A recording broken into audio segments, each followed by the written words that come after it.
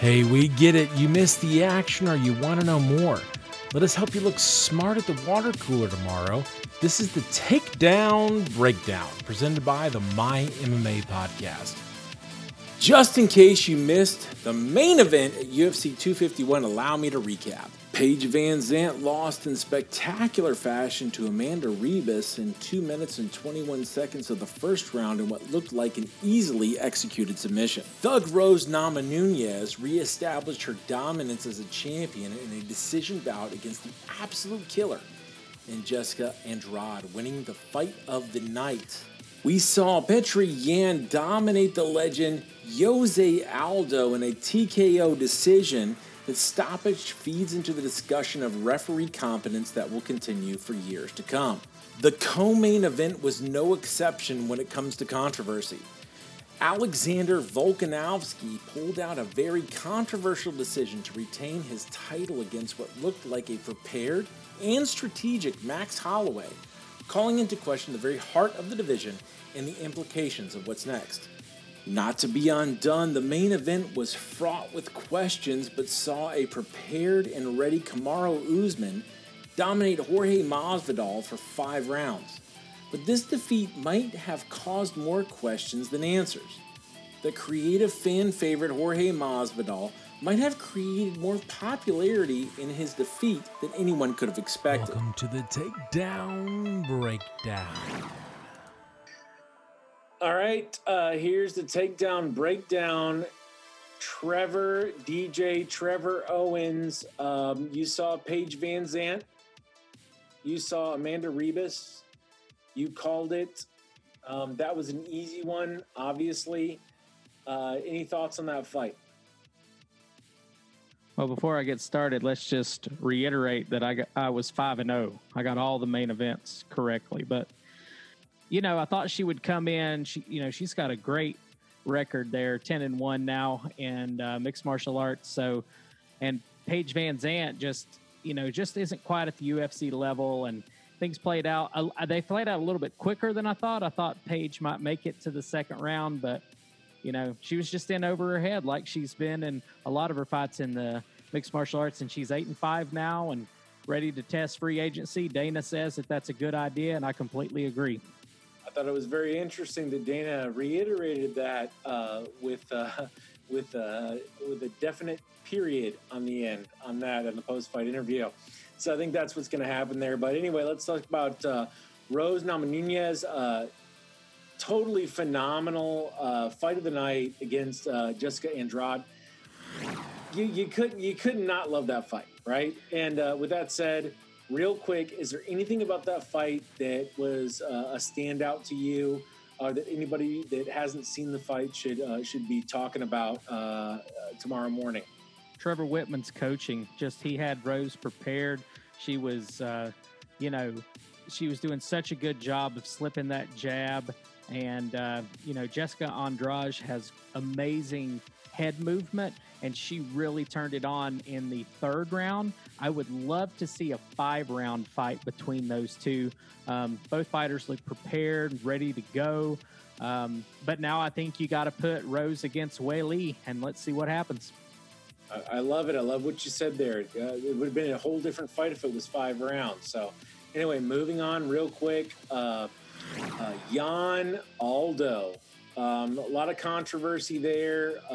Definitely on the side of the fact that that Aldo was taking a lot of abuse in the 5th round, and possibly that should have been stopped early. But besides that, I mean, come on. Jan was amazing. Definitely came in as a powerhouse. What do you think on that fight? Do you think that it was not stopped early enough? What are your thoughts on anything that happened in that fight? Well, I feel that Jan really proved to be the next champion, and he is the champion. And Aldo belonged. He fought well for the first 4 rounds, and he fought hard. But Jan took it to him in the 5th round, and they absolutely should have stopped it earlier than that. I think the referee there, I don't know, and even Dana alluded to this, that the referees and the judges, we need better representation of both entities at Fight Island. Yes. There's a lot to be said there for sure. So this is a big one right here. The co-main event, Volkanovski and Holloway. This was a tough one. I think that a lot of people looked at this as looking at fan favorites and also what the potential is moving forward. And this was extremely controversial as a decision fight. We saw Max Holloway coming in as a different fighter, a strong fighter. And to be honest, a fighter that might be different than what we've ever seen him before, his adjustments. But with that said, Volkanovski takes the win on this one. What are your thoughts on this fight? What should people be talking about this fight moving forward? This fight reminded me a lot of John Jones's past two fights where the challenger won the first two rounds, and then the third round was controversial, and that was a very, very close round. And I think that's what it all came down to. I don't think you can call this like a highway robbery. I do feel like Max did enough to win the third round. So Max won the first three rounds, and then Volkanovski won the last two rounds. And kudos to Max for coming in prepared. I honestly thought it would be the same as the first fight where he would get dominated and Volkanovski would just be in a different league. But Max proved otherwise, and honestly, it felt like he won the fight. All right, here we go for the absolute main event here. This was it was interesting. I would say it was fun, but I say it's fun from the perspective of the fan. May have not been fun for people watching the fight if they didn't understand what was going on. But Kamaru Usman dominates Jorge Masvidal for 5 rounds. He wins a unanimous decision. This was a tough one. But I'll tell you, it's pretty obvious at this point that Masvidal is coming out as a fan favorite despite his loss, and that's really interesting. But a lot of people are talking about how Kamaru Usman was boring. What are your thoughts on that?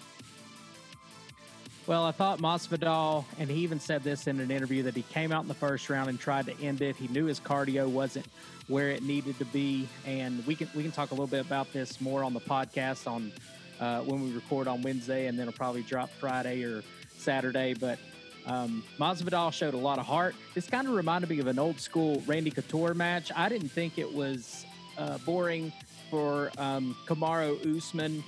The only thing is I felt like he knew that Masvidal was dangerous. He knew that he was hungry, and he knew how to win that fight, and that was to hold him against the cage, and do everything he can to suck the energy out of Masvidal. That wrestling for Kamaru Usman really shined through, and I do feel like if Masvidal had a full camp, and I know a lot that's going to be the debate, and we even talked about it last week. If he had a full camp, he could have done better. But, kudos to Masvidal. He stuffed a lot of takedowns that other fighters aren't able to do against Kamaru Usman. I would love to see him fight one more time, and I'd be all up for a rematch on that. This has been the Takedown Breakdown presented by the My MMA Podcast.